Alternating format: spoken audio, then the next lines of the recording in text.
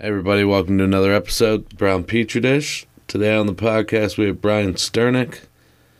It was a great episode. It was really funny. Bryan's a good friend of mine, Brandon's, and I think we all had a long weekend. It's 1:30 in the morning right now that I'm doing this. I had a long day. Yesterday was tailgating the Browns game, so I was already exhausted. And then I had kind of a full day today, and that's why I'm editing this late. And I actually had to edit this episode because we did like about an hour and a half, so I had to cut some out. But we will be having a Patreon soon. I'll be announcing that as soon as we get that together. So maybe we'll have the part that I cut out on the Patreon. If you want to throw us a little bit of money, help us pay for the new podcasting equipment I'm about to buy.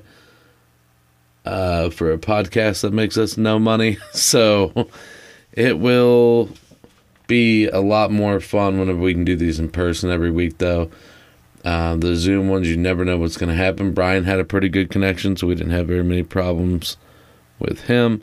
But usually there's something that goes wrong with Zoom. So I can't wait to get our studio put together so we can start doing these in person.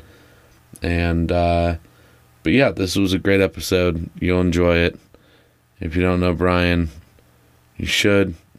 Check out The Funny Bus. He does that with John Armstrong and Julia O'Grady, two other comics that are really funny. Yeah, check them out on that. And the Ad Hominem Roast, Brandon and Bryan are both doing roast that night at the East End in Lakewood, Saturday night. I can't remember what time the show starts. Check it out on Facebook. Just look up Ad Hominem Comedy. It's always a good time. I went to the last one, and it was a really fun time. So come out to that. Have a good time. Hope you enjoy the episode.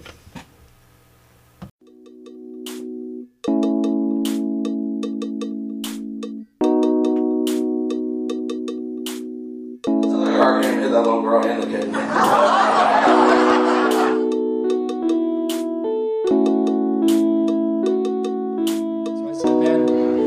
Talk to you. I don't even want to see you until I get my laptop back.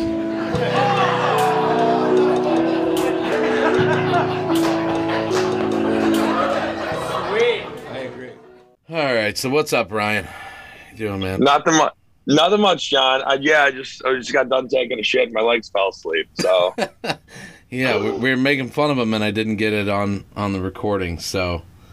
So describe the proper position for this, Bryan. You seem to have the schematics down as far as the leverage, the angle, all of it. We can go back over it, yeah.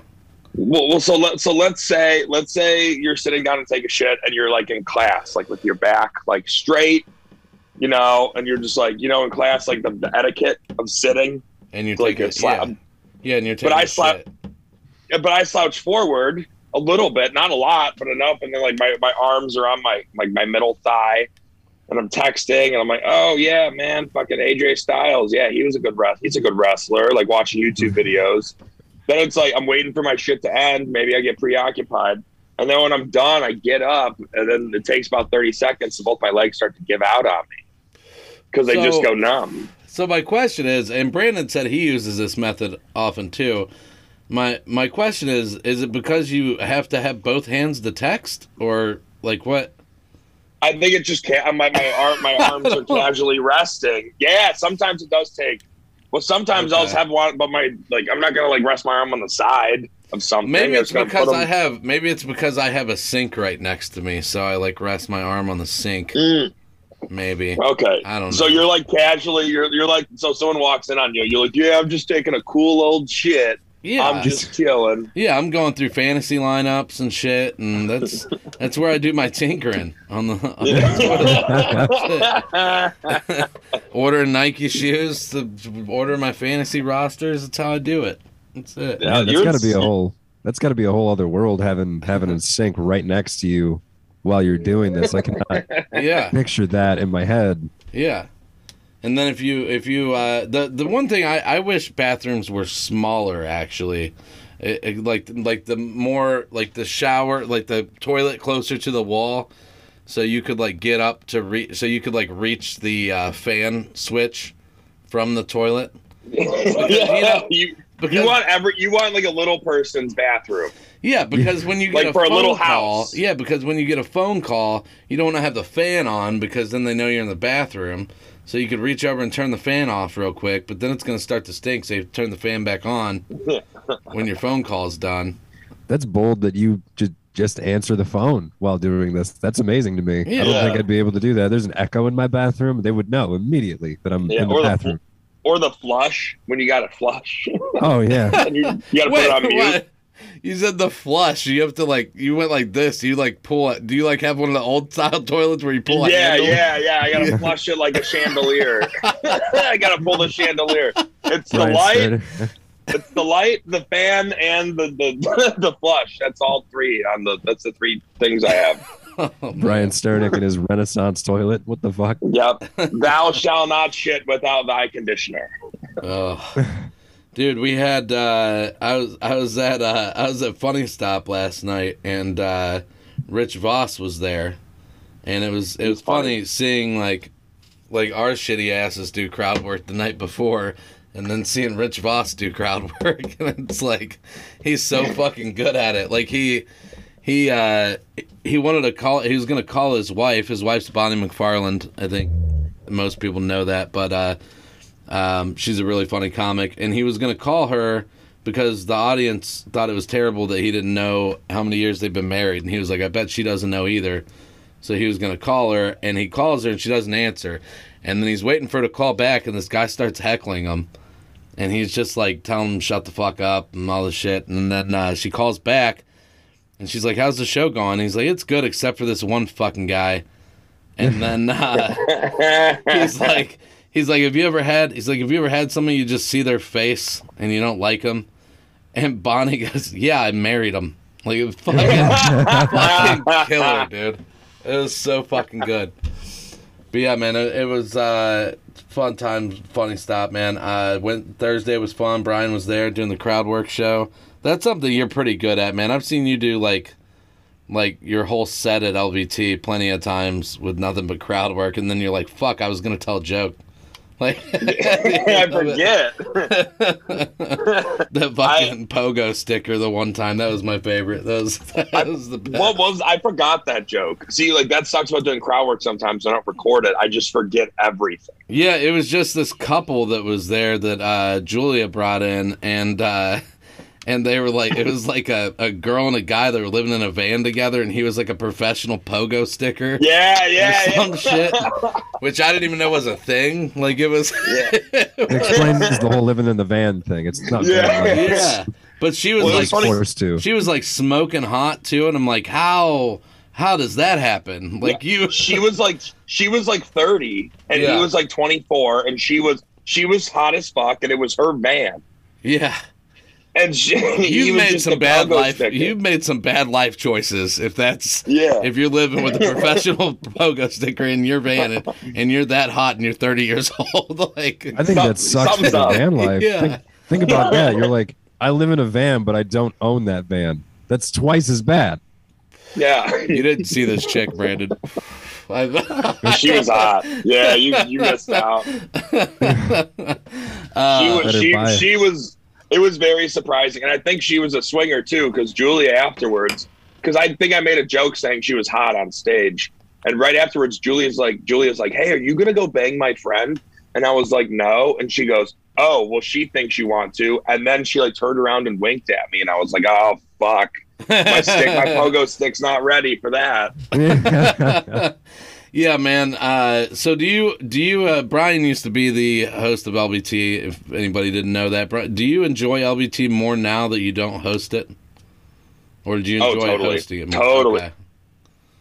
That room is so stressful to host. Brandon, have you hosted LBT once? Not yet. No.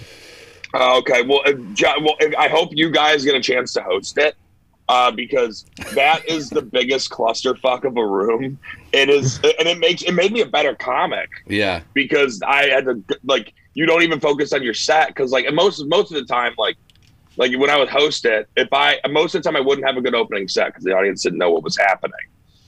But when I did have I have had some great sets like opening there, but then the rest of the night just was shit. So it's either, my mentality was, okay, I'm either going to kill it and the show's going to suck, or I'm going to suck and the show's going to be awesome. Yeah. And it's the most unhealthy. It's like dating a girl when you know she's cheating on you. But you're going out to Olive Garden next week. Going to that room almost weekly has made me such a better comic, I think, because it's a room you never know what you're going to get. Like, it could be, you could just completely bomb with your best material one night, and then the next week will be like an alt comedy club. Like, it's, you know, like, you don't know. Yeah. You never know what it's going to be like.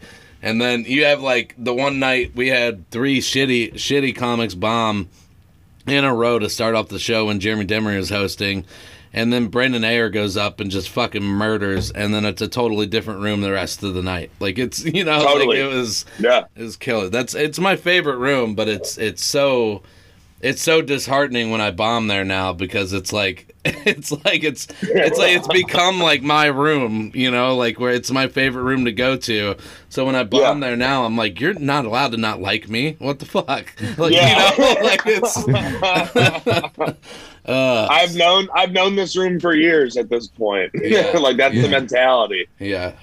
How long ago did you start doing comedy, Brian? I think you said 2017 or 18. Yeah, I've been doing it a little, maybe April or May of 2017.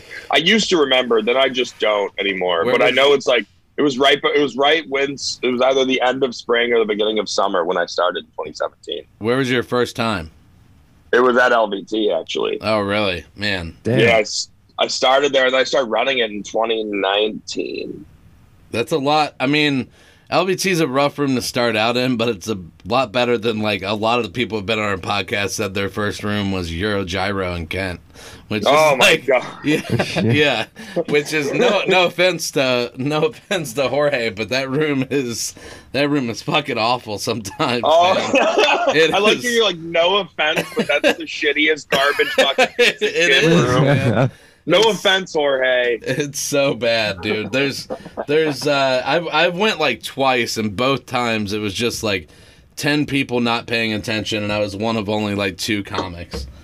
Like, and then there's a musician, like, during everyone's bombings. Yeah, there was a rapper in between me and Jorge the last time I went. And he wasn't bad, but it wasn't good. You know? Was he a white rapper? Yes. Yeah, exactly. Yeah. Okay, point across. Oh man. But yeah, man. Yeah, that room was fun. Yeah. But I knew what it was. Because the first it took me like the 10th time I went, it was a good show. Yeah. And then afterwards, it was like, okay, that just hit its peak. Like, I had already peaked. Right. Yeah. I liked Water Street in Kent. Water Street in Kent was like it was like the Kent version of TikTok, basically. Like, it was just comics. Yeah. But it's in the basement, right? Yeah, but sometimes those rooms with just comics are a good place to work out new shit. I mean, because you don't really give a fuck what you're saying when it's just comics. Oh, totally. But yeah, man, you've been coming up to Funny Stop a little bit more lately. And you trying to get noticed by Pete again? Yeah, I'm trying to get Pete. I'm trying to get Pete. I don't know if Pete likes me or not, because he'll talk to me. Yeah. But like, he'll have like an honest conversation with me, and he'll be like, "Oh yeah, like you get the opportunity here. I go, come here more. But he doesn't fuck with me. Yeah. So I'm like, I know if he fucks with you, he likes you. And I don't care if he likes me or hates me, because I've always liked Pete. I just didn't want to go to amateur nights anymore. Yeah, but like, he also fucks with people that he knows that it gets to him. Like, so if you don't let it get to you, then he stops fucking with you. So like, he doesn't fuck with me anymore.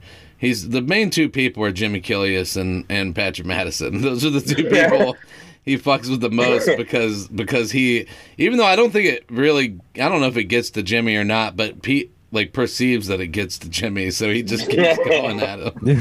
Like, it's funny, but Patrick gets really pissed at Pete, and it just makes Pete go harder at him. And what does Pete say to him? He always says that Patrick's wife left him. and because she doesn't come to Funny Stop anymore, so he always tells it. He's like, she left you, I know it, and he's like, no, she didn't. Like, we're still together, Pete. He told her. Every time I go up there without Haley, Pete tells me I'm gay now. Every single time. She misses one show, and now I'm gay. Well, I remember the one time he said that we were talking about Brett, and he said that somebody said that you and Brett lived together, and he was like, yeah, they're gay together, and I'm like, what? No. He's like, yeah, I saw him wearing skirt on Mike Polk Jr. show. I'm like, yeah, I wore a fucking dress. I wore a dress during it wasn't Polk show, it was David Horning had this like the rooftop show at a bar that isn't around anymore. Okay. And they just gave me this David used to do this thing where he'd be like, yeah, every week he would just give me a script and I would do it. He could have had me giving a blowjob and I would have done it because I'd be like, oh, it's funny. And I didn't know what I was doing until I got there, like 10 minutes for the show start because I'm always late. So like right for the show starting, I'm like, yo, David, what do you want me doing? And then he just started laughing. And he just handed me this dress, and Amber Maid is laughing in the background. David's laughing, and I'm like, oh fuck, I didn't shave my head, so I'm just bald, like openly bald because my hair's growing, and I got a beard and my dress. I put on this like fucking sunflower dress or whatever they're called. I don't know. You know the dresses where like women wear thongs and you can see them. Sundresses. Yeah. I thought there were sunflowers on it. Yeah, I was wearing this sundress. I took my underwear off too because I thought it'd be funnier. So I wanted to be a little slut. But yeah, and then I like filled my bra up and shit, and I just like literally walked down an aisle, and everyone's like, people were laughing. I was pissed. I didn't want to do it. Like I was not smiling, and everyone's like, I was like, Bryan, you're killing it. You're selling this because you're not laughing. I was like, I don't want to do this. This is emasculating. Yeah. I'm throwing flowers at people. Yeah, it was so. But but I took my underwear off too, so I was like, I'm just gonna go in balls deep, pun intended. That's what would make me nervous is a cross breeze on a rooftop while wearing a dress, and you're not even wearing anything underneath. That's just bold. No, I was hoping for it. I just love how he still uses gay as an insult, and everybody just like rolls their eyes and doesn't say anything, like, because you know he's not going to change at this point. Like he's not going to change. And like the one time I told him I was taking the sketch class, and I told him that it was in Lakewood, and he's like Lakewood gay, and I'm like, well, I mean, it's not like that's not a bad assumption of Lakewood. It's not even that offensive, to be honest. He's just saying it's gay over there. Yeah. It is funny though, man. And he fucking last night, dude, with Rich Voss, he's like, he comes out because somebody came out and told Pete that Rich was talking shit about him on stage, and Pete comes out and he goes, you know, I've never heard of a fucking Jew with the last name Voss. And he's like, it must be Vossenstein or some shit like that. Oh my God. Like, they were just talking. Pete was in the back of the room, and him and Rich Voss were just talking shit back and forth to each other from the stage. That's funny. It was great, dude. But yeah, man, it's you're one of the like, you've become one of the like staples of Cleveland comedy. Everybody knows you, I think, you know, in the Lakewood scene and shit. Like, you're good at karaoke. Very multiple. We did do work fucking there. Oh my God, I love fucking karaoke. I love karaoke. Yeah, it's a good time, man. It's always a good time. No, but so you gave LBT to Jimmy. How many hosts did LBT have before you? Oh my God. So it was. So I don't know, to be honest. Okay. So I think so. So Bob Seeholzer gave it to me. Before Bob had it, Josh Morrow had it. I knew Before that Josh Morrow had it, that's where it starts to get tricky. I know Joe Whalen ran it. And then Steve Thomas, I think, started it. And there might be a host in the middle. I'm not sure, but It's been around for like 10, 11, 12 years. 10 to 12 years. I think 11. I was starting to think there was some like ancient scroll that somebody was going to open up, and they'd be like, "Oh my God, the founder of the original Lakewood Village Tavern opened." We had no idea. Yeah, his knowledge was lost to the ages. It does feel like it does. That room does have like a feel to it, like that. It's got some history behind it. You know, I mean, it's just. It was weird. We went there Saturday after Gabe's party, and it was just super weird being there on a night that wasn't Wednesday. Like it sucks. Yeah, there was like karaoke going on, but they only let one person sing. I'm like, what the fuck is this setup? Like what? Like it was weird. Like I'm like, where do you sign up? And they're like, you don't. And I'm like, all right, like whatever. Like, it was super weird. But yeah, that's not how karaoke works. Right. So what are your goals in comedy? Like, what do you want to do with it? Like, I know you have a podcast that you don't tell anybody about, but yeah, what? I post. I like how I have a podcast. I don't promote it. I didn't know you had a podcast until like 2 weeks ago. Like, yeah, and then it's me, you, and Brett. And you're like, wait, you have a podcast? I was like, yeah. You're like, how the fuck didn't I know about it? And then Brett just looks at me and goes, yeah, Bryan, you should talk about yourself more. I just started laughing. And there's fucking 100 something episodes of it. I'm like, what the fuck? Yeah. What do you mean? It's the Guiltless podcast. I got in 40. I think I'm like 50. I have like 50 episodes because before me, it was just Joe Burden. It was his podcast with his work buddy, and it was a podcast for him and his work friend to just talk, like, and drink craft beers. Yeah. And then his friend got out, and then I was a guest on it because they did a comedy show because the other host left. So Joe was like, "Hey, you want to do it?" And I was like, "Yeah." And then I'm gonna say he wanted something new, and I never had a podcast, so I was like, "All right." So we would I'd spitball, and we were slowly figuring it out. And then I asked Sam Roberts from 19 Action News to be on. And she said, yeah. And then once we had that guest, I was like, okay. Then we kind of figured out the form, we figured out what the theme of the show was. Yeah. You know? And we started getting big Cleveland guests on. Yeah. You know, we've had Andre Knott, and because he guested, he guested. We had a roast show.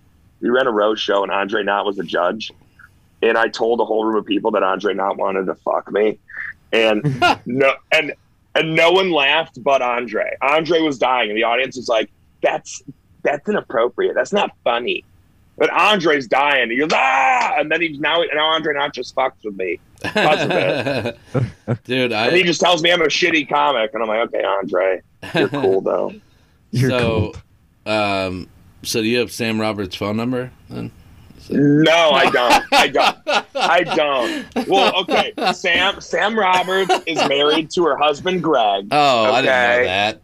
God damn it. You just ruined my fantasy, Bryan. Fuck. I was sad when I found that out. When we were talking, when she's like, yeah, my husband. I was like, no. Yeah, and her little dog that she has on the news all the time. Oh, yeah. She's got a cool dog. I think it's Doppler and Radar or something. Of course. Sam Roberts is a fucking weather nerd, and it's fucking cool as shit. I've never met someone that, I was like, what were your dreams? She goes, oh, I've always dreamed, I always dreamed of, telling the weather. And I was like, that's the weirdest dream, but you're doing it, and I'm happy for you. And she's the nicest fucking person. She's funny as hell, too. Well, she's Bryan, funny. She's so funny. You're one of the few well, you have headlined once, I think, right? But you're one of the few non-headliners in Cleveland that's an actual working comic.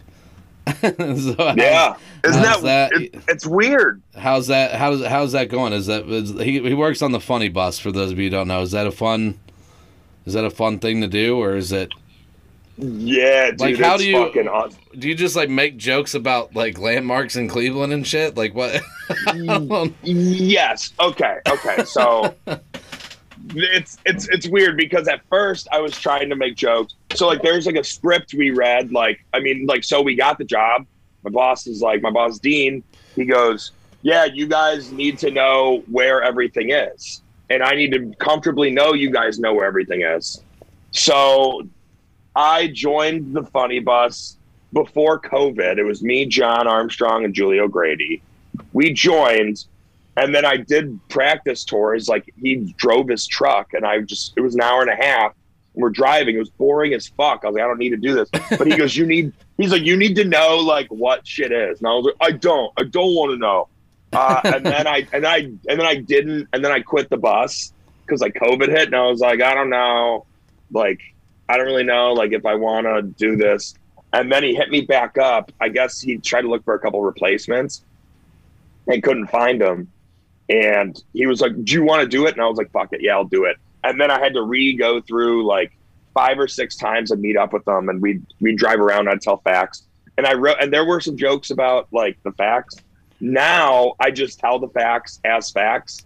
I don't give a fuck about the joke because I tell my other, I figure out jokes. Like I do crowd work. Okay. Basically, yeah. Yeah. So I think that's why like my crowd work has gotten 10 times better. Like I'm comfortable filling time in between jokes with just riffing, because the funny bus, like I'm literally allowed to, I fuck with people all the time. I fuck with people on the side of the street, and it's fucking hilarious, and it's rude, and it's very inconsiderate, and I love doing it. It sounds like a great job. Yeah, man, that has right? to be good. Yeah. That has to be good for your comedy too, though. I mean, I'm doing Drew's show, the crowd work show, Funny Stop, every other week or so has been really good for me. I think it's just something that takes practice, doing crowd work. Yeah, I like your crowd work questions too, John. Well, my one, I was gonna do the week before, and I didn't get to go up, and Brandon did it, which was the sexual partners thing, and I told him about it afterwards. I was like, dude, that was my plan if I was going up tonight, and I had like a whole thing planned out for it, like different responses they could have given me and shit. And then I was like, fuck it, I'm just going to do it tonight. And then they not only did they not answer, but the crowd just like completely turned on me when I asked that question. I mean, I just heard the whole crowd be like, oh my God, like what the fuck did you ask that for? Was this the question when you were like, how many sexual partners have you had? I said, how many sexual partners or who had the most sexual partners before the marriage? Yeah. See, when I asked, I asked the dude usually, because the dudes usually, I don't know, they seem to be more responsive with it, but I'll ask them how many sexual partners they've had before their relationship. And then it gets real awkward between them, because a lot of times the girl doesn't know, and he'll say something and it'll get some laughs. I'll riff on it, and they'll be like, well, how many sexual partners have you had since the relationship started? And then just wait for them to respond. And funny. Some of them will like start counting, and I'm like, I got you. Cheating on your partner in front of us all. You're getting so many couples and arguments after the show. Yeah, see, my response was gonna be, if they had a bigger number, my response was gonna be, oh, so she definitely wasn't the best that you've ever had. Like just anything. I think it's funny to make things awkward between a couple. Like anything with that is funny for the rest of the crowd most of the time, unless like the rest of the crowd is also couples, and then they kind of side with the couple, which is bad. Yeah. But like that's what was weird about Thursday, is that there was only like 2 couples in the crowd, so I didn't think the crowd was going to turn against me for that joke, and they did anyways. And I got myself out of it pretty well, but it was just fucking. It's like I didn't expect it at all. You got out of it very well, because I remember I went up after and I was laughing on my way to stage, because you were just like, yeah, so you're like, couple over there. So how many sexual partners have you had? And they were like, oh my God. And then I just started bursting out laughing. Yeah. You got out of it, and I'm still laughing. And he goes, all right, next on stage, Bryan Sternik. The chick in the front, still giggling. The chick in the front of the big table got me out of it, because she was like, is that what you ask your girlfriends? And I was like, you think I have girlfries? Like that that got me out of it. Dan's dad was kind of mean. I mean, he was like I said something about, I was talking about his Hawaiian shirts or whatever, and he was like, well, at least they fit me better than yours fits you. And I was like, But does this shirt not fit well? Like, Yeah. I thought it was a good fit. I don't know. Like, It's solid. You just bought it. yeah. It's like, what the fuck, man? That's kind of mean, dickhead. Was that was Dan Brown's dad? Yeah. Dan Brown's dad roasted you. Yeah. That's Oh, hilarious. he was like going back and forth with everybody, man. He was good. Like, that Duke guy kind of tried to do the same thing I did, talking about how people that are retired start to think about death. But he just came like right out and said like, you're gonna die soon or some shit like that. And I was like, what the fuck, man? Like, it's not good for a comedy show, bro. But I give it to that dude, man. It was like his 6th time doing comedy, and he volunteered to go up for a crowd work show. Like, I would have never fucking done that. I wouldn't have done. Yeah, that's that was out of my fucking element at 20. When I started at 22, I had to get drunk to just go on stage. I had to get like 5 or 6 beers to go on. Oh yeah, and I mean rehearsing. Like I used to rehearse my sets so like hard. Yeah, like talking to yourself in the mirror for like 2 fucking hours. Yeah. Well, we always do some news on the podcast, and I felt like we needed to start out with the big news for Comedy of the Week, and I couldn't find a clip that did Norm Macdonald justice. Norm Macdonald passed away this week, for anybody who lives under a rock and doesn't know. So I just found a clip of his comedy that's my favorite joke that he ever told, and so I'm just going to play that real quick, and then we can talk about it a little bit afterwards. Is it Moth? No, this is from his last appearance on Letterman.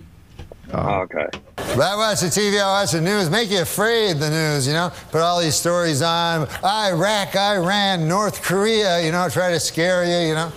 But does it ever really scare you? Like, you ever wake up in the middle of the night, North Korea! That little tiny country across the ocean. I wonder if they'll get me.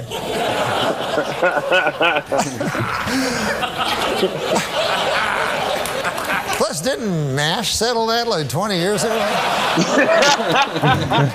Why'd I have to watch that stupid show? There is one country that worries me, though. Not Iraq, not Iran, not North Korea. The only country that really worries me is the country of Germany. I don't know if you guys are history buffs or not, but...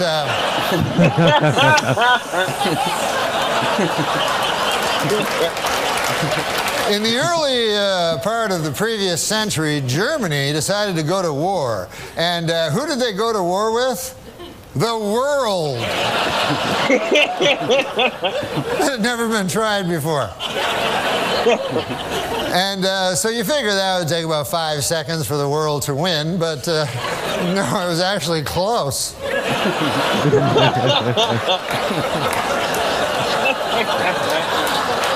Then about 30 years pass, and Germany decides again to go to war, and again it chooses as its enemy the world. And this time they have that guy, Schrankly, Crankly, that guy, and I'm not even going to dignify him by saying his name, but I think you know what I'm talking.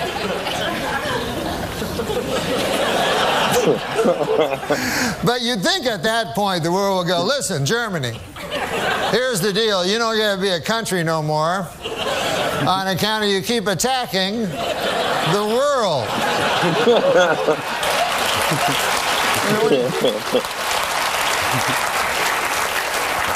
What do you think, you're Mars or something? That's one of my favorite jokes he ever did. So good. But Norm Macdonald, man, there's so much, like, he meant so much to comedy. I grew up watching him as a kid on Weekend Update. Like, he was the first person that, like, made me fall in love with Weekend Update. Like, that's what I've always wanted to do, is not necessarily be on it, but write jokes for Weekend Update. Like, that's always been a dream of mine. And just like, that's why I was so excited when I met fucking Mark Riccadonna for the first time, because he wrote for Weekend Update and shit, and I got to pick his brain about that. But just that, and his way of doing dry humor in a way that just fucking kills. Like, he's the only person that can do it that I've ever heard. He's so sarcastic. Yeah. Yeah. And also, like, I feel like because Norm's the perfect comic for where he's telling jokes, but he dumbed it. He's dumbing everything down, so you could tell he's a smart fucking guy. He's so smart. Yeah. But I could tell he dumbs everything down. He's just talking. Yeah. And he's so sarcastic. Like he was just telling facts. Like it was all facts. Yeah. And then he threw opinion in at the end. Like, and then he made up a fake conversation. He's like, yeah, they went to war with the world. Yeah. Like, that's Dude, my favorite thing about him is his Conan appearances when he would go on and do like 4.5 5-minute jokes with one punchline at the end. And Conan was always so dumb, but it was hilarious. And Conan would just get like, I don't know if it was probably a bit that Conan was doing, but he would just get visibly frustrated, and he'd be like, how long is this joke? You know, like shit like that. He was by far my favorite person to cover the OJ verdict. That was the best person that could have done it. Murder is now officially legal in California, or whatever the fuck it was. Like, yeah, man, it's a sad one, and I loved Dirty Work whenever I was a kid. Like that was one of my favorite movies whenever I was a kid. I don't know how Artie Lang's still alive and Norm Macdonald died, but I'm still trying to figure out how Betty White's still alive versus everybody that's I watched a little off topic. I was watching a Dean Martin roast from like the 70s the other day, and like Betty White was on there talking about her expansive career over the last couple decades, and I'm like, this is the 70s. She still does shit now. Yeah, she's insane. Does she get another one? And it's long overdue. She's outlived everybody on the roast. Yeah. Yeah. Norm Macdonald's dead at like, what was it, 61? Yeah, 61. I don't know. What do you guys think about him like keeping it secret for like 9 years? Like, is that something you think you would do if you had his status? Probably. Like, I don't. Yeah, I thought about this. I would tell people close to me. Like I would tell my girlfriend. I would tell her not to really tell anybody. But I would tell my parents, and the second I tell my parents, then everyone knows. Because my mom loves going on Facebook and saying, "Oh, Bryan's a comedian. He's got this show." I was supposed to, like 2 years ago, I got booked on a show to open for fucking the Dustin Diamond. I was going to open for Screech. Yeah, and it was supposed to be a secret show. It was supposed to be a secret show. About it was 2018, maybe. No, it was 2018, late 2018. I should not even have been touching a mic at that point. I was so bad. But I was told I was going to host for Dustin Diamond, Screech. And I tell my mom, I was like, "Hey, Mom, you can't tell anybody. I think it's a surprise show where Dustin Diamond doesn't want to know people that are there." I get this confirmation email that like I could host for Dustin Diamond. And then I tell my mom, "Don't tell anyone." And then my mom tells everybody. And then I see on Facebook that, "Hey, Dustin, my son is working with Screech from Saved by the Bell. He's doing stand-up. Bryan's made it." And I'm like, "What the fuck you doing, Mom?" And then I get an email back, and it's like, "Yeah, people found out. We're not doing the show." And I was fucking pissed off. Honestly, like, it could have been fake. I don't care. If it was fake, I don't fucking care. Dude, mom's having Facebook is like the worst and funniest thing that's ever happened in the world, because like my mom, like I'll post, like when I have my feature weekend at Funny Stop, I posted about it all the time because I literally like messaged people that had told me like they wanted to see me do comedy. I'm like, "Hey, come to this motherfucker." Like I was pushing it hard, and I ended up bringing like 30 people to every show. And but my mom comments on one of the posts, and she's like, "You're gonna do great," or something like that. And I'm like, did it sound like I was worried at all? Like what? Like what made you say that? Like it's just, and you can't delete it because it's your mom, And it's like, what the fuck? Why did I accept her as a friend? Yeah. My mom just uses Facebook to say happy birthday to all of my exes, and that's something that really bothers me. I get really frustrated with that. I still haven't accepted my mom's request on Instagram. I don't think I ever will. Don't fucking do it. You want your mom to see all your tampon jokes on your Instagram story? Nope. No. I don't know if you have tampon jokes. You don't. But this next clip is about the Haitian immigrants that are coming into Texas. This is from ABC News. They're basically refugees from the earthquake and shit that just happened there. This is from ABC News in San Antonio. We turn next here this evening to the growing concern at the southern border. Nearly 13,000 migrants huddling under a bridge in Texas, mostly from Haiti after that devastating earthquake. ABC's Marcus Moore tonight from Texas. Tonight, city leaders declaring a state of emergency in the small Texas town of Del Rio. Nearly 13,000 men, women, and children have converged on the border town to seek asylum, and they're being held in squalid conditions in this temporary staging area under the Del Rio International Bridge. What you see behind me are individuals that have not even been processed or detained. The shade under the bridge offering little escape from stifling triple-digit heat, food and clean water becoming scarce. This is as bad as I've ever seen it. Governor Greg Abbott ordering state police and National Guard to assist overwhelmed border agents. Sources say the majority of the migrants are from Haiti, the nation still reeling from the assassination of its president and last month's earthquake.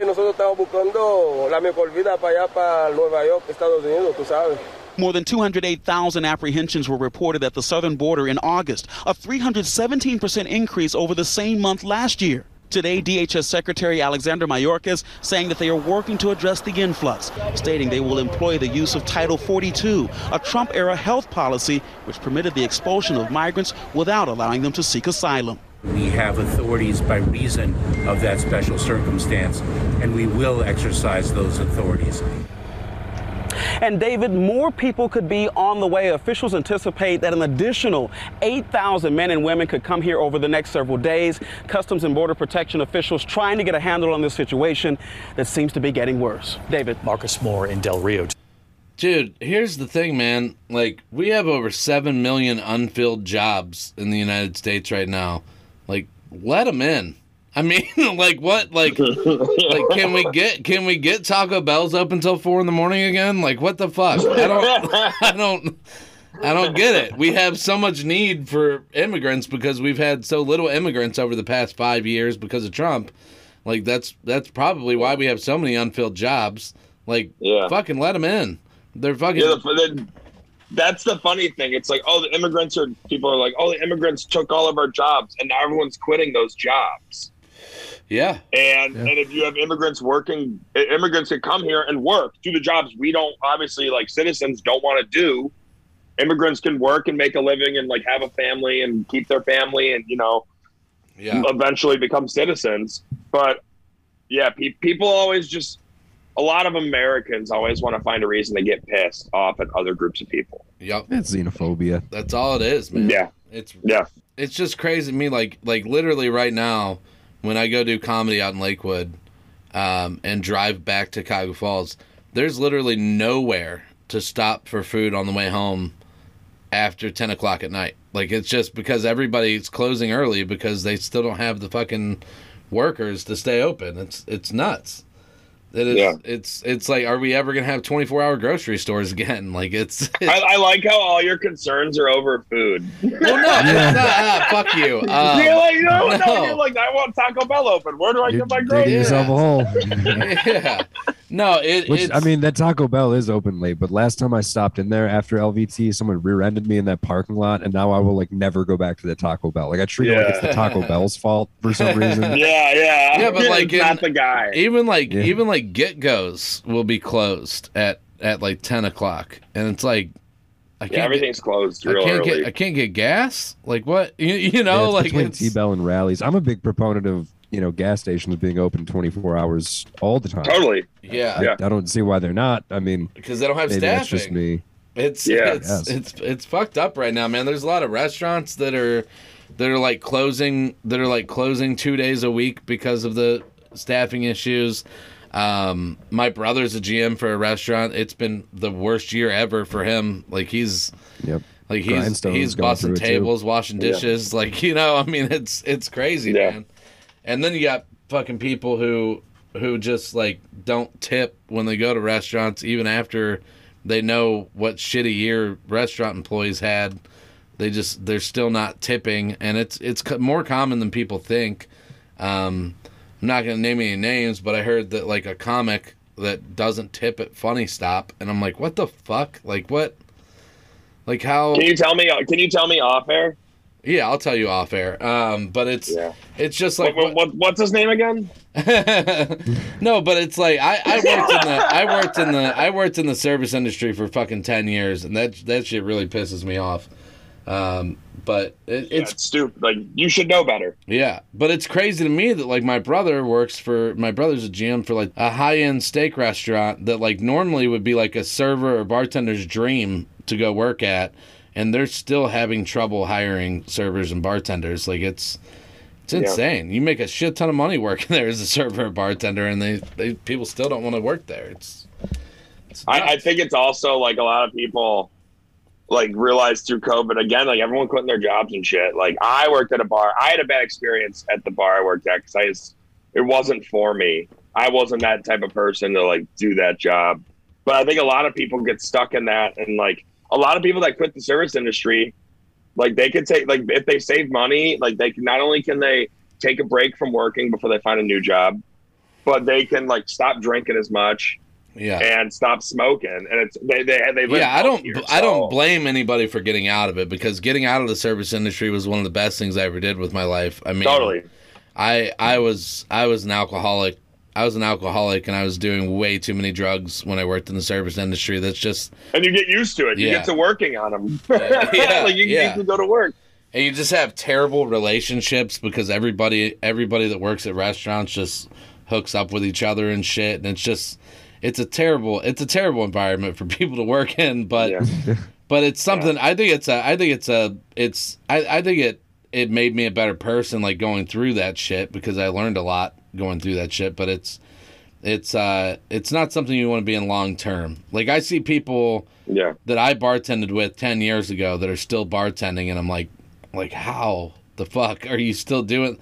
Like not like they're bartending like a high end restaurant either. They're still bartending at like a bar that you can get drunk at every night while you're working. You know, like Like, how the fuck are you still living this life, man? It is. Yeah. So some people can handle it though. I mean, I know some people that work at the bar that don't have drinking problems, that quit drinking. Yeah, I They're know. Good at it. I met a bartender. I met a bartender on Thursday night with Bryan that has a drinking problem, I think. Oh yeah, yeah, she was fucking loaded. Oh, dude, man, it was bad. She seemed fucking drunk the second we walked in. Yeah, good old. She goes, "I'm the boss. I'm gonna get on the other side of the bar." It's like, now you're just telling us like things everyone does that we don't say out loud. I'm walking. I'm like, God, you're fucking drunk. Good old Red Fox. This last that episode. Then. We have one more news clip. The last one is from the Today Show. This is about the what I think is probably the easiest crime to ever solve. This is about a young lady who has gone missing after a trip with her boyfriend. This is from the Today Show this week, or fiance. Sorry. Overnight, a flood of protesters as police arrived at the family home of Bryan Laundrie in Northport, Florida. The fiance of 22-year-old Gabby Petito, of course, who went missing while the two traveled across the country together. A new twist in the case. Laundrie himself now missing. They are now claiming that they have not seen their son since Tuesday. Laundrie returned home to Florida on September 1st, 10 days before Petito was reported missing, arriving with the van the two used for their road trip, but without Petito. Laundrie, a person of interest in the case, has so far refused to speak to authorities on advice of counsel, who says the warning that any statement made will be used against you is true, regardless of whether my client had anything to do with Miss Petito's disappearance. What do you make of the fact that Bryan is still remaining silent? What does that say? There's only one person who can answer these questions, and that's Bryan. But it certainly doesn't look good. A possible clue coming from TikTok. Law enforcement confirming they're investigating this woman's claim that she picked up Bryan while he was hitchhiking alone in Wyoming on August 29th. He offered to pay us like $200 to give him a ride, like 10 miles. He then told us he's been camping for multiple days without his fiance. All this on the heels of chilling body cam video from August 12th, showing an emotional police encounter with a couple. We'd have been fighting all morning, and he wouldn't let me in the car before, and told me I needed to calm down. All the while, Petito's family growing more desperate by the day. Dateline's Andrea Canning sitting down with her father. I want people to do everything we can. I need her to come home. Meanwhile, Northport police expressing their own frustration, releasing a statement overnight saying they've been trying to talk to Bryan for days to get information they believe could be critical to finding Gabby. But now that he has disappeared, they don't have that opportunity. Morgan, Peter? So he did it. Sure. I mean, dude, like what the fuck? Like they're fighting all day, and they at getting pulled over on a body cam, and then he comes back without her, and he's like, I don't know what happened. I don't know. It got me when they were like in a new twist in the case. I was like, I don't think there's been a twist in this case at all. I think this has been pretty clear cut from the beginning. Yeah, I don't see how this is confusing. He did it. I don't understand how they let him leave the state. Like they're just like, yeah, whatever. We're not gonna watch him to make sure he doesn't go anywhere. Really laying the case on himself. I mean, dude, it sounds like this is gonna be a documentary in 15 years on Netflix. Oh, for sure. It's gonna be kind of a boring documentary. There's not gonna be any shocking part of it. Well, the documentary's gonna end like, yep, we thought he did it. And then, like 5 minutes into the episode, that happens, and then right after, like, yep, and then he left, and the documentary just ends. Like he just like left. No one heard from him again. They're gonna find her, and then there'll be like a national manhunt for the dude. But I think the funny thing about this is that like this type of shit happens all the time. But this time it's a pretty white girl. And it's like it's like national news all over, like it's but like it's an open shut case. He killed her, like, or he either killed her or he left her somewhere to die, like, you know. I mean, like, and if in like the 1 in a million chance that he didn't, he's just really bad at defending his case here because he's not helping himself at all. Yeah, and really fucking stupid because like you go on a cross country trip with your fiance, get in a fight on a police body cam, and then you come back without her. Like, what do you think's gonna happen, dude? Like, it's instantly gonna come back on you. That's fucking you're a fucking idiot. And now you're paying hitchhiker, or you're paying people picking you up hitchhiking like $200 to drive 10 miles. Like, this sounds really shady. All of this sounds so bad. Yeah, and it's overshadowed the Norm Macdonald story, and for that, fuck that guy. Can I tell you what I got out of that? That was fucking sad. Yeah. Like hearing it, because when I watch the news, nothing's really sad on the news because they show like cheesy pictures of like street signs and shit. Yeah. But like listening to this without actually watching it is like equivalent to like "Take on Me," the Aha song, because it's such a song. Like you listen to it, you're like, oh, take on me. But then if you just read the lyrics, it's really sad and depressing. I've never. So done that. That's how I felt listening to like a really sad thing. Maybe from the news that I'm not watching. Maybe that's why I'm so sad all the time, is because I get all my news from podcasts. Maybe that's that's why you're depressed. That could be it, man. That could be it. Like, I know I make very unhealthy jokes about very serious news stories, but it's like that's how I deal with it. It's the world's a depressing place, man. It really is right now. I mean, we all have our ways to cope. Yeah, our jokes didn't kidnap and kill anybody. No, or rape.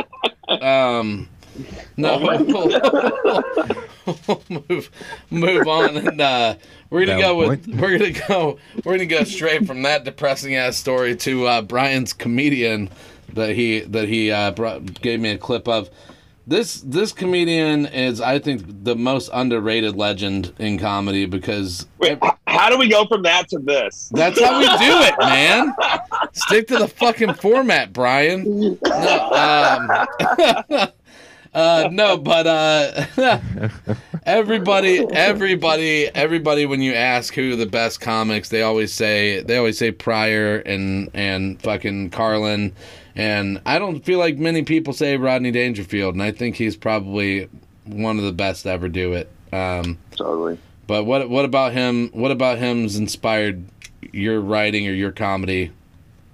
Well, it's something I could never. So Rodney Dangerfield doesn't need to, like, his character is just the jokes. I'm envious of that style because I can't do it. Yeah. I was a big fan of him when I was a kid because my dad was a huge Rodney Dangerfield fan. So that was, I mean, it was pretty much Rodney Dangerfield and Adam Sandler, which is, they do not go together at all. Yeah. They might. Their styles are so different.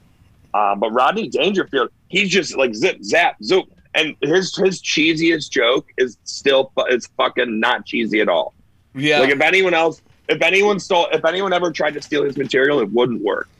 And it's so good. He's just zip, zap, just throws everything. And it's a story at the same time. It's insane. I've always liked him, but I've gotten more into him recently because I've been listening to We Might Be Drunk, Sam Morril and Mark Norman's podcast, and he's like their god, basically. You know, I mean, yeah, he's the fucking genius. Yeah, because they're those jokey joke writers, and he was the best. He was the best ever.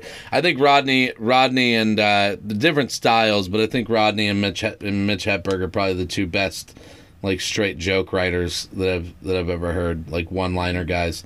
But yeah, we'll listen to this clip and then we can talk about it. This is from his special. I think it was called I don't know. I fucking fucked up the writing down of it. It's a fucking.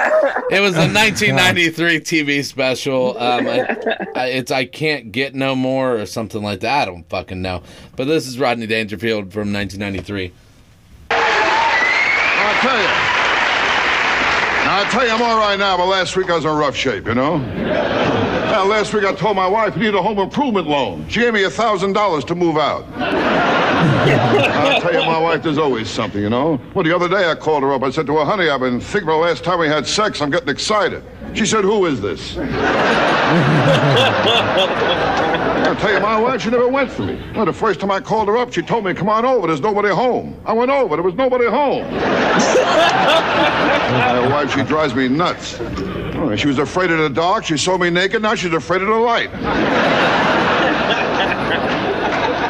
I tell you, that's all right, that's okay. No, I tell you, actually, I shouldn't tell jokes about my wife. I mean, she's attached to a machine that keeps her alive, the refrigerator. And I tell you, my wife, she can't cook either. My house, we pray after we eat. I bought a pressure cooker. Now I eat off the ceiling. What a lousy cook. I don't think meatloaf should glow in the dark. I mean, she can't cook at all. She made chocolate mousse and antler got stuck in my throat. I'll tell you my trouble. I got the wrong doctor. You know my doctor, Dr. Vinnie Boombas. Know my doctor? And I saw him last week. I told him, Doc, every day I wake up, I look in the mirror, I want to throw up. What's wrong with me? He said, I don't know, but your eyesight is perfect. Are you kidding? I know I'm ugly. I asked the bartender to make me a zombie. Told me God beat him to it. Well, I'll tell you no when you're ugly, all right? Well, Halloween, my wife sends the kids out dressed like me. I mean, I'll tell you the whole story, all right? The whole story, okay? All right. I mean it. I mean, you know when you're ugly. Well, last Halloween, a kid tried to pull my face off. And my kids, they flip a coin to see who has to kiss me goodnight. And I was an ugly kid, too. I told my old man, never took me to the zoo. He said, if they want you, they'll come and get you. Well, that's the story of my life. No respect. I don't get no respect. No respect at all. Are you kidding? Well, I was drowning. I was yelling, help, help. And the lifeguard ran over. Said, all right, buddy, keep it down. Keep it down. I don't get no respect from anyone. Well, I called up suicide prevention. They tried to talk me into it.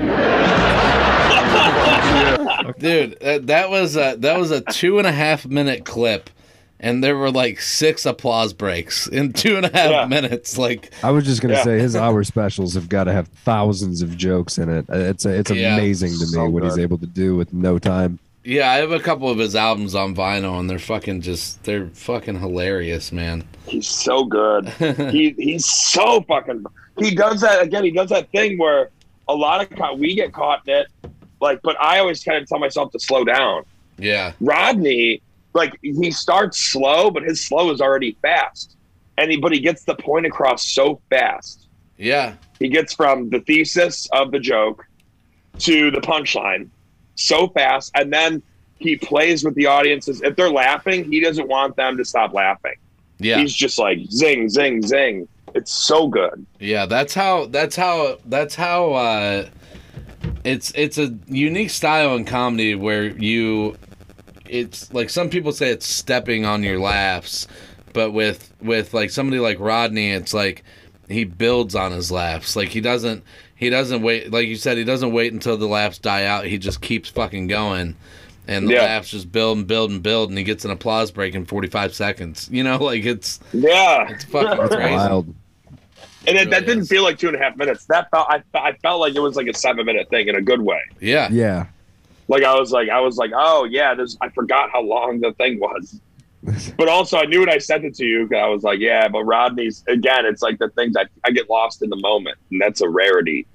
Yeah. You know, just getting lost into someone's set and kind of forgetting about everything else. Yeah, just that's focusing like laughing. That's like, kind of how beautiful. that's kind of how I feel when I see. I think the closest in our generation to him is Mark Norman. Like that's how I feel when I watch Mark Norman live. Like it feels like it's like a 2-hour show, and he really just did 45 minutes to an hour.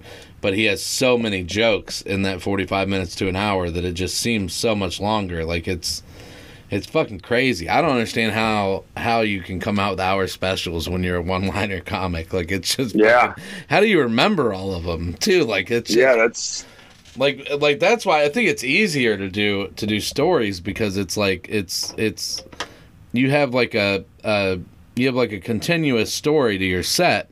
And it's like it's easier to remember that way, to where if you're just doing one-liners like that, it's fucking like, yeah, sure, some of them blend together, but like Rodney, he'll do like 3 or 4 or 5 that blend together, and then he'll move on to another topic. He'll kind of transition out of it into another topic, but it's like, I don't understand how you'd remember all those little jokes like that, man. That's insane. I have a little thing. So like one-liners, I think one-liners are.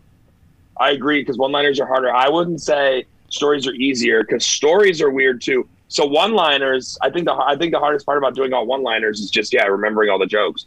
But the hardest part about stories is remembering where you're getting your laugh in the story. Yeah. And there's some details that you miss out on, and then you rely on that laugh, but you didn't give perfect context, especially early on with stories. Or like it's either trimming the fat on a story joke, or like forgetting a certain detail. That's not a punchline, but it's a little detail in there. Yeah. That sets up a punchline. Like that's easy to forget. Well, and stories can be really unpredictable too, though, depending where you tell them. You know, like some venues will laugh at certain parts of the story versus you tell it at a different venue, different demographic. They might laugh at other parts of that story. I think that's the tricky part. Yeah. Well, like Bryan Kenny talked about on our podcast, it's hard to work. It's hard to work on stories because you only get 5-minute sets when you go to open mics and shit. Mm-hmm. And like I have one about whenever I my last time ever trying to buy cocaine that I've told maybe 10 times because I just like didn't have anything else I wanted to do that night, so I went to that story and I've worked on it a little bit each time, but it's like it's so hard to get time to work on it to like perfect it. Like I still haven't done it on a club set yet or anything, and I probably won't until I feel like it's absolutely perfect. Like it's hard to work on longer bits like that. It really is, because you just don't have the time. And like Bryan said too, when you go to an open mic and you're doing a long story, like if it's bombing, there's no way out of it. Like there's no you just have to keep going. You know? Yeah, you got to toughen up and just be like, all right. Yeah, which I have gotten to that point now where I can go through 5 minutes of bombing and it doesn't bother me. But like when I first started, if I had a longer story that like the first part of it bombed, I would just bail on it and just move on to something else. Yeah. Like, but that also says that bomb, like we all bomb differently. Like I don't, when I used to bomb, I mean, I don't bomb like that anymore. Jokes don't work. Yeah. But they're like you don't bomb this, like when you don't bomb the same way you did when you first started. Oh, you know how to you know how to handle if a joke doesn't work. Yeah, you know how to handle that now just through experience. Yeah, you can still get laughs out of it. It's just like there was one night at LBT that like I went up and bombed for the first time in like months, and like bombed hard, and then Jimmy Graham went up after me and bombed too, and I was like, all right, it's the audience, it's not me, you know. And Jimmy made some comment about a book that he was, when we were outside later, about a book that he was reading about how it was like his book, how it was like some war book about how we were all just going in one by one and dying on stage. And, and coming out dejected. Like it was fucking awful, dude. It was just one of those nights where it was a packed house. They just weren't laughing at shit. And it's like, what are you people doing here? Like, this is, I don't get it. Like, you have some of the best comics in Cleveland going up one after another, and you just fucking treating them like shit. Like, it was terrible. Yeah. Shows have been weird recently. Yeah. I don't know. There's a thing where, like, all the new, like, the brand new comics are all bringing their friends that don't give a shit about stand-up. They just came to see their one friend. Yeah, so, like, I'll look in the audience, and I'll be like, okay, it's, like, 6 brand new comics, and they each brought 3 to 5 friends. This is gonna suck. And I don't know what it is. And I talked to Pete about this week. I don't know what it is. The couple Wednesdays I've gone to Funny Stop. I go like once a month to Funny Stop, and just to see if there's any like new talent that we can put on shows or whatever. And it's not there hasn't been any talent at all, but it's been very, very slim. And it's like none of these new people that are starting out like seem like they really want to be a comedian.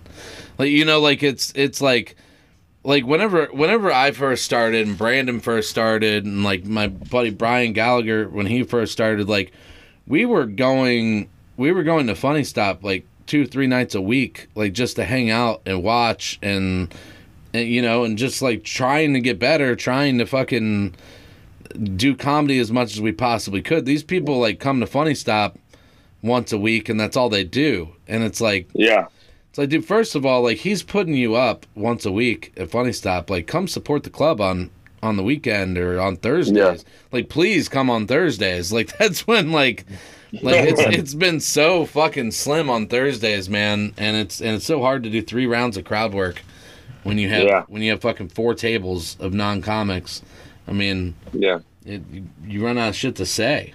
I mean, and it's not like Pete doesn't provide them like newcomers with opportunities to come hang out on weekends and shit. I mean, he doesn't even charge you to get in. Yeah, if you've done comedy once, he's not going to charge you to get in. You know, like and so you can come see you can come see really good headliners and not pay anything. And I mean, that was enough reason for me to keep coming back in the beginning, just to get to see people I like and not have to worry about paying. Dude, this weekend, like Rich Voss, like last night, the first crowd and the second crowd, like the back 2 rows were pretty much empty, and it was like, how the fuck are these new comics not coming to watch this fucking like legend of fucking comedy that's coming? You know, I mean, I don't know, maybe they don't know because they're not comedy nerds or whatever, but it's like Rich Voss is a fucking legend. Like, he's the best crowd work guy in the industry. He has been for fucking 20 years. You know, I mean, it's... Yeah. But I think that a lot of new comics, especially I was talking to Joe Graham about this right when COVID hit. We were talking about the influx of new comedians, either like during like when we all came back from COVID, like when we had like probably like last year at this time, a little before last year. Yeah. When everything opened back up.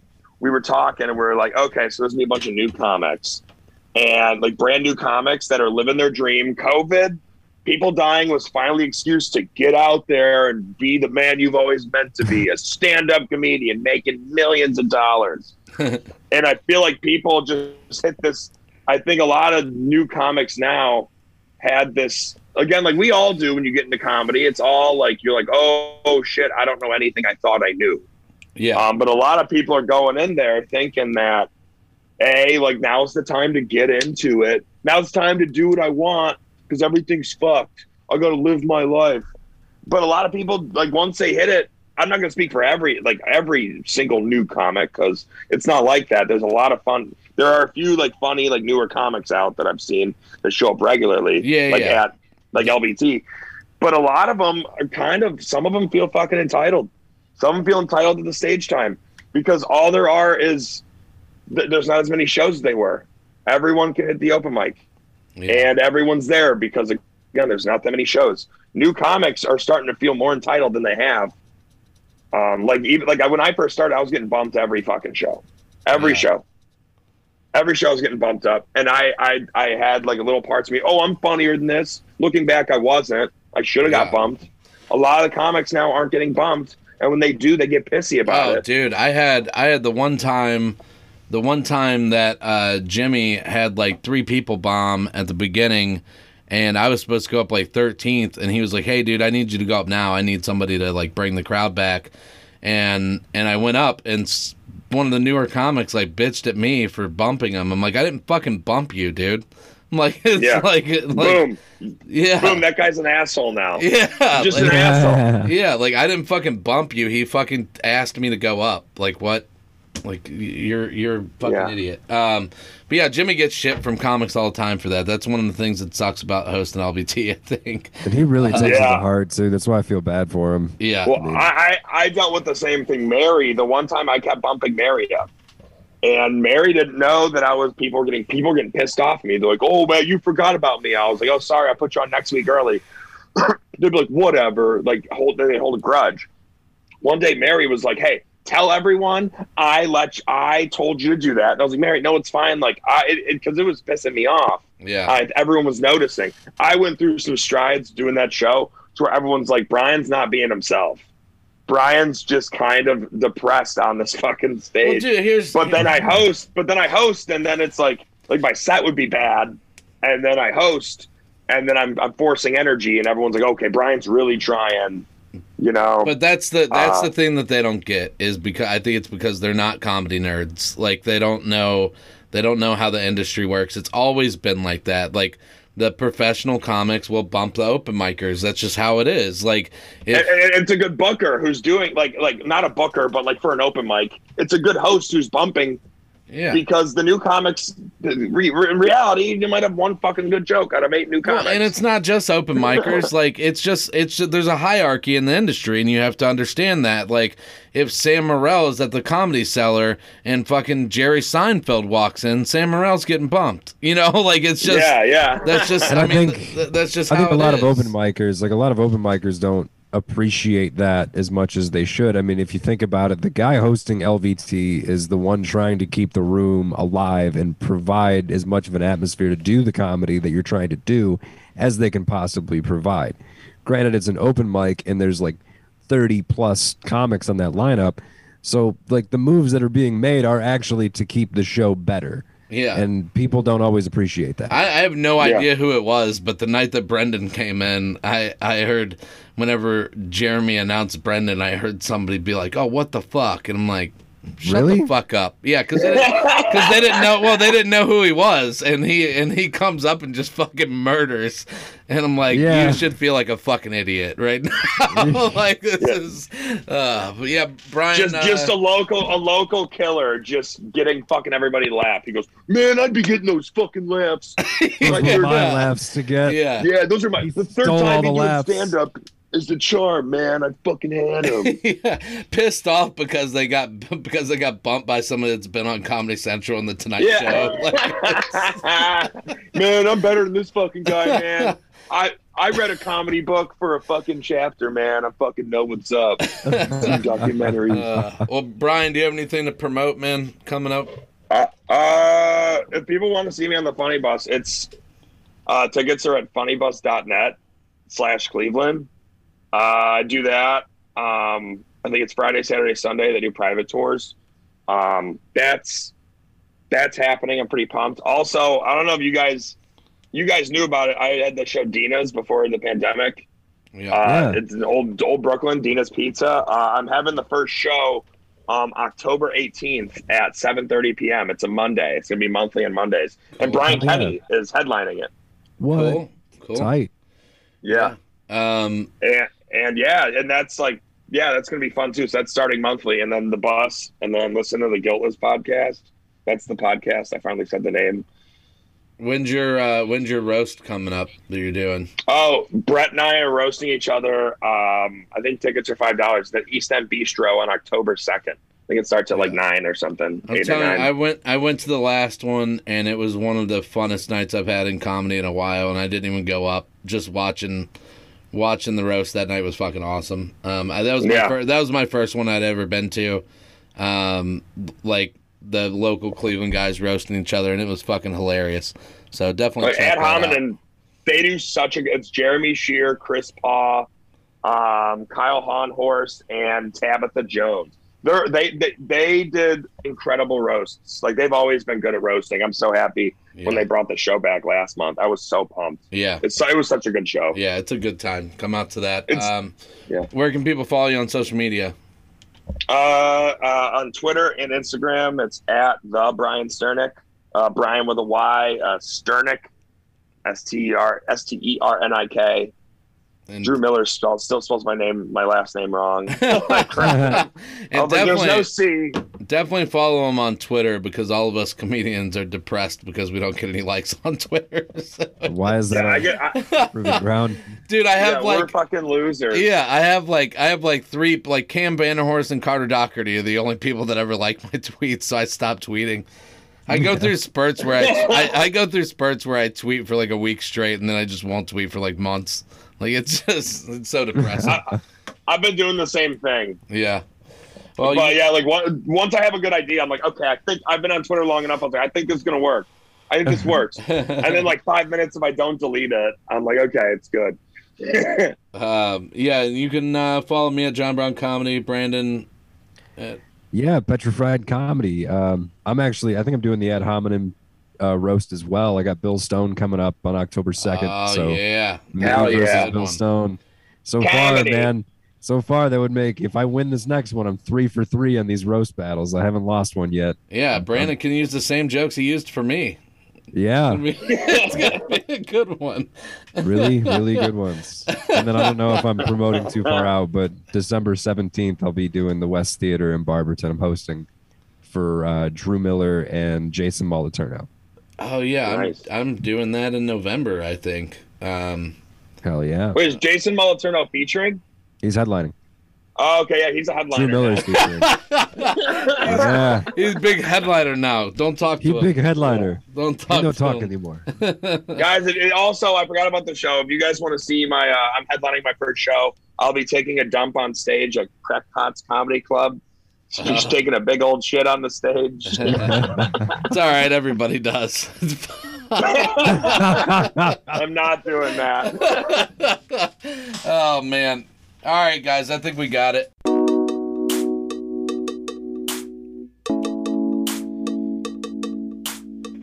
Brown Petri Dish is created by John Brown and Brandon Petrie.